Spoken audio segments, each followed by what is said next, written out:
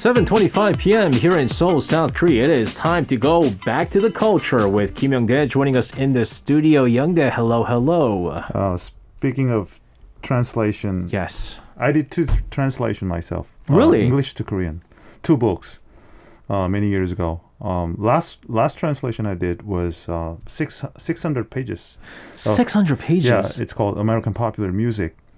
It's written by one of my professors back in the days of University of Washington. So, well, it was really meaningful job, but it gave all the different kinds of symptoms and disease to me. So since the last page of translation, I just decided not to do this again, ever again. I've done translations before, and it is not for me. I'm curious. I wanted to ask Anton how long it takes him to translate some of these works, but I'm sure there's different pages. That 600-page book, how long did that take you to translate? Well, translating process itself was a year. Last year, because I did different things at the same time, writing dissertation and the research and translation. So I didn't solely focus on the job. But the whole process was 3 years. I hope you got whatever you get paid for translate. I hope you got an annual salary for whatever you did, because I know how hard it is to translate. Watson says 그분이 오시네요. 젊은 대님, 영대님. Whoa! This guy, he's our age. You know how I know? He just pulled off a 아재 gag. 아재 gag. That's right. But you know what?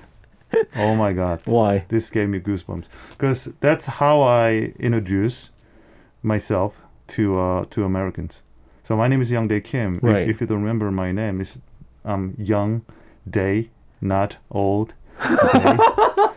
Young, old, day, night. But one time at the DMV, this DMV guy called me, hey, it's your turn, Sunday. So I had all different types of name crisis back there.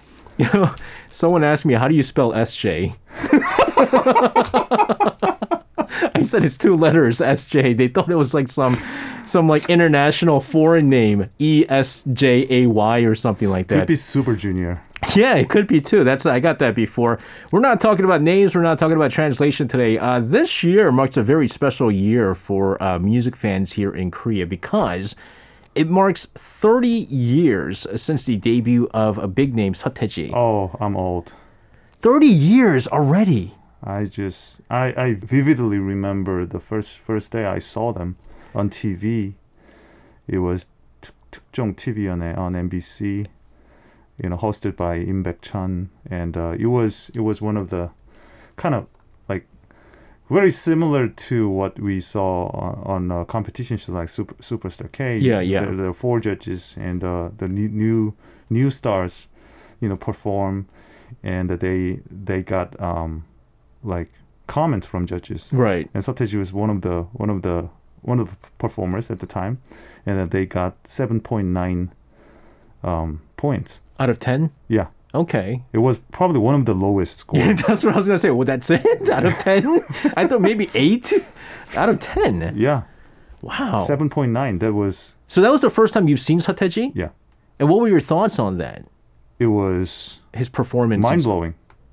I think everybody felt the same thing, because next day at the school, literally everybody was talking about Seo Taiji and the performance, and how stupid, how dumb the judges are, and how they're not really relevant, even though they're kind of professionals. Yeah, so that's what I was kind of maybe thinking is for the judges, because Seo Taiji brought forth a very completely new genre of music for Korea. Not just not in world music overall, but just in Korea. So maybe the judges just didn't understand what music it was. But when you're seeing all the kids were, how I knew Seo Taiji was big. I'm gonna be perfectly honest with you. I can't say I was a big fan of Seo Taiji. You said you didn't really know about them. I mean, no, I knew about them, but I learned for the first time a couple of months ago when you told me Seo Taiji was actually part of the the band before he debuted as a Shinawi. Yeah, Shinawi, right? That's the first time I found out through you. But 서태지와 아이들, obviously they were talked about even in New York. Remember, I grew up in New York as a kid. I went to from first grade to all the way to when I was an adult. But I knew 서태지 was big because at that time in the early 90s, even though there was like Korean community here and there, I'm talking about the Korean immigrant community, they'll talk about 서태지, right? Because that's the music that they're used to listening to and stuff like that.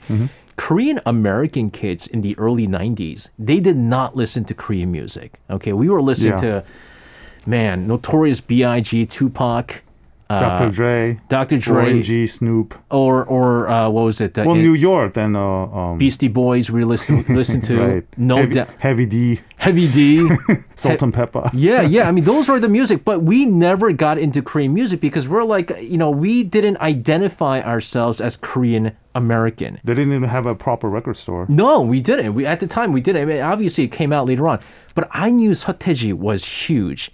Because the Korean American kids in my elementary school, they were talking about 서태지. So that was definitely a game changer. Yeah, it really was. And I said, well, first like a kind of recognizable, K-pop star among Korean at the time. For sure. Because later on, the Korean American kids. I think 서태지. The reason why 서태지 was so big to the Korean American community there, is because the Korean American kids would not have bought CDs and listened to groups like H.O.T., Chesky's Baby Vox for Me, Pinker, SCS, like the 1.5 generation of the idol groups out there, if it wasn't for 서태지. I think his music, and that we could actually, wow, Korean music is amazing. Let's go buy cassette tapes of some of these artists and check it out. Yeah. He revolutionized the music listening of Korean Americans, and that's why I really respect him. Yeah, that totally makes sense because we felt the same thing. Yeah, we Korean youth in Korea felt the same thing for many different reasons, but we just kind of knew it. We just knew that this was a game changer. Yeah, and this is totally different from musically. It could combine all the existing stuffs and musical elements. From everywhere. But as I said, the whole package, this 서태지 and the boys, and then the performance and the song, iconic song 난 알아요. We knew it was so different. So I think one of the biggest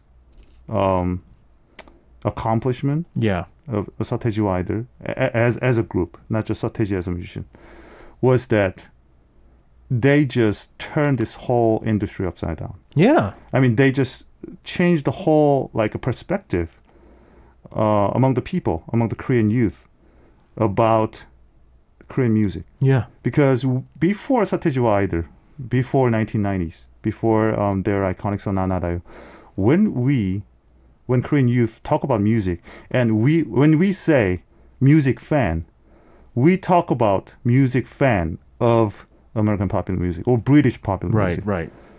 So 가요 or Korean music was not really accepted as a legit type of youth culture. No. Yeah, it was 유행가. It was kind of popular song, but without any substantial. Maybe it's not fair judgment, but for us, it was not a cool stuff. It was not something that we would listen to seriously. Yeah. It was kind of parents' generation's music, like trot, folk music, even rock music at the time. If you were hardcore, you have to definitely listen to American or British rock. Right. Or American British pop. Then 서태지 came along. 서태지와 아이들 just changed the industry. All of a sudden, 가요, Korean music became a cool thing. It's new stuff. And something that would separate us from the older generation.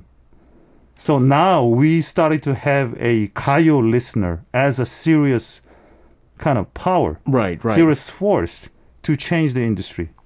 No, it really, I think his music, not just only his music, but also his performance sounds out there, that was the true definition of revolutionizing music. That was K-pop. Yeah, and what's interesting here, again, for me, I have to continue to go back to what it was like in the US, right? I mean, because I spent my entire childhood there.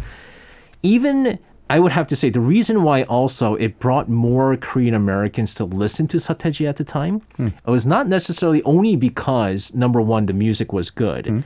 Number two, it was popular in Korea and everyone's talking about it. Let me listen to it. What happened is what happens when you have like a cassette. Okay, this was during the cassette tape days, right? Boombox. Yeah, even boombox. So you're listening to music, and everyone around you, all your classmates, although I had like maybe like 2-3 other, Korean American classmates because I'm from New York, everyone else are non-Koreans, right? So what are they going to ask you? They're going to go, hey, what are you listening to? Let me take a listen to that.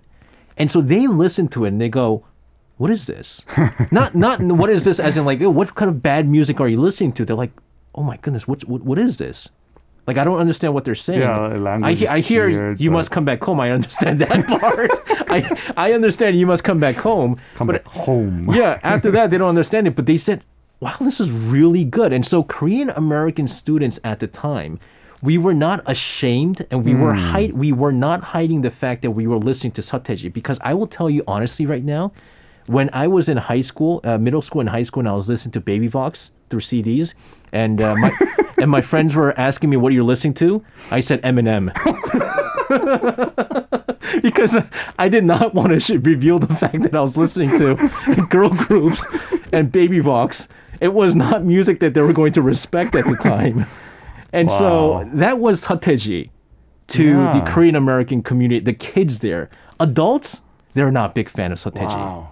Seo Taiji, they did not like them. Why? I haven't thought about Seo Taiji as that kind of like a culturally significant being among Korean Americans. Well, that's why they call him 문화 대통령, right? Culture president, but also Korean Americans. Yeah, but I thought it was mostly about the kind of domestic thing. Yeah, I mean, Wow. Which is why when you brought this was your idea to bring this idea. Again, I started off the segment saying that I was not, again, I can't say I was a big fan of Seo Taiji, but I respected what he did for K-pop music, Korean music, before all the names that we talk about right now. Yeah. Which is why up until now we still talk about Seo Taiji.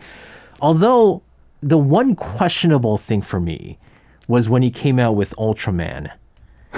And all of a sudden he went rock. Yeah. And then he had the red dreads. To me, it was shocking in a completely different way because it wasn't the Seo Taiji that I remember. What was it like in Korea when he came out with, I guess, the heavy metal kind of Seo Taiji version? Well, at the time, it all started with his second album, the Seo Taiji the second album. Yeah. And Hayoga just totally blew everyone away, in a good way, in a bad way. It was a shocker because it all of a sudden, had an appeal as a rock music, not the dance music or hip hop or New Jack Swing that they're used to. So it was really controversial at the time. And the third album, they even, gone further by incorporating like really hardcore heavy metal, like punk music, with really controversial like scandal about the 피가 모자라, the 교실 이데아. Yeah, the backward masking thing.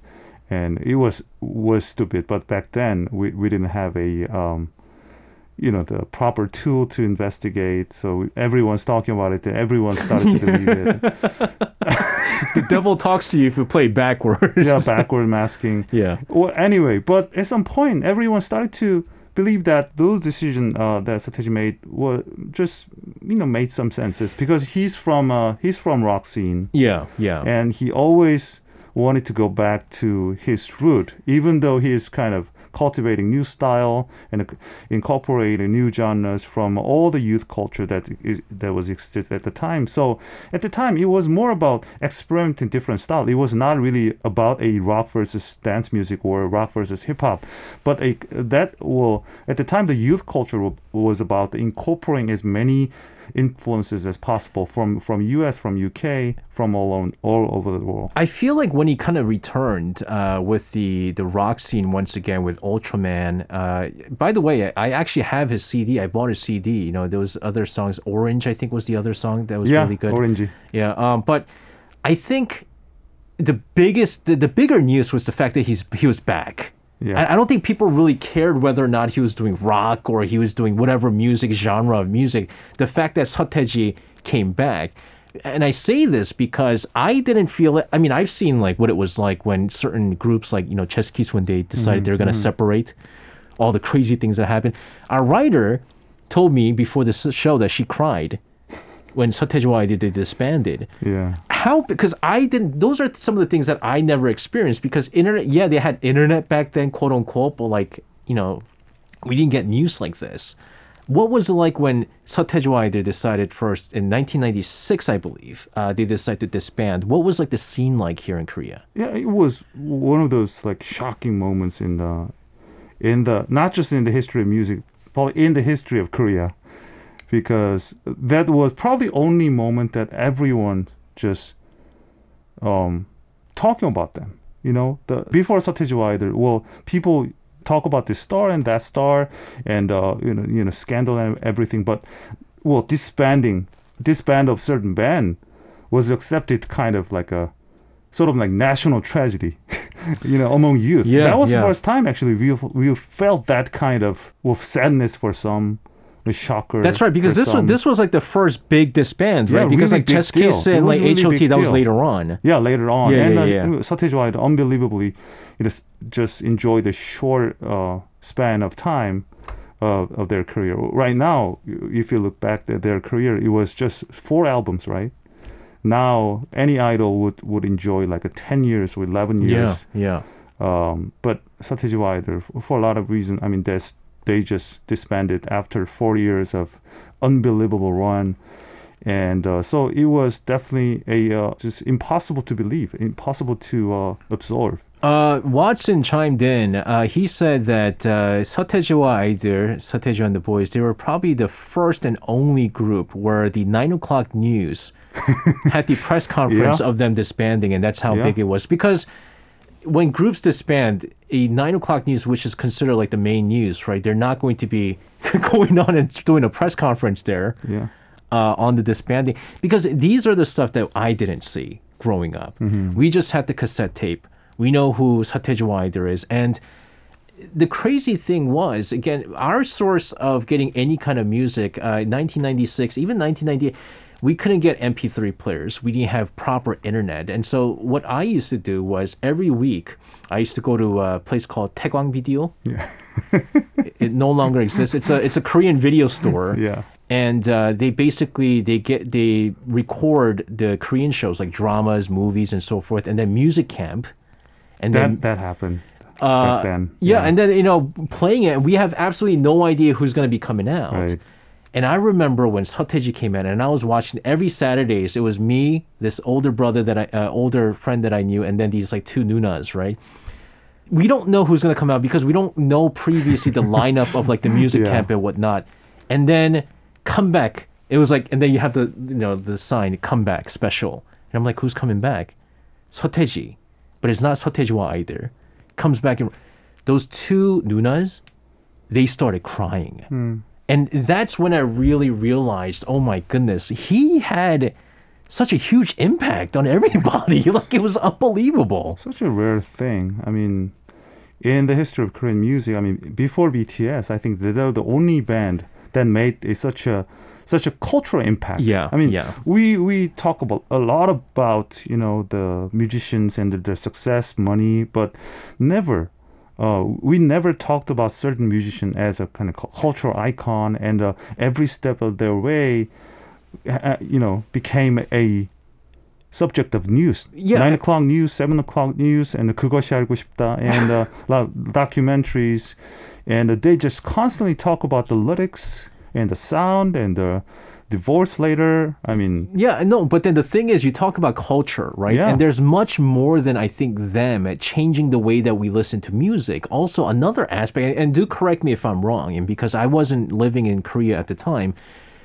I look at pictures of how Korean fashion was like in the 90s, everyone's dressing up like they're Seo Taiji. Yeah, exactly. baggy pants, Yeah. baggy jeans, and then they If have, it was baggy pants, everyone's wearing baggy pants. If it was a hat with a tag, price tag, yeah. they would wear that. That's as what I well. realized. I feel like I mean, he's inspired so many people. He had so many fans that people were trying to, and this is not, for our listeners out there, this was not just guys.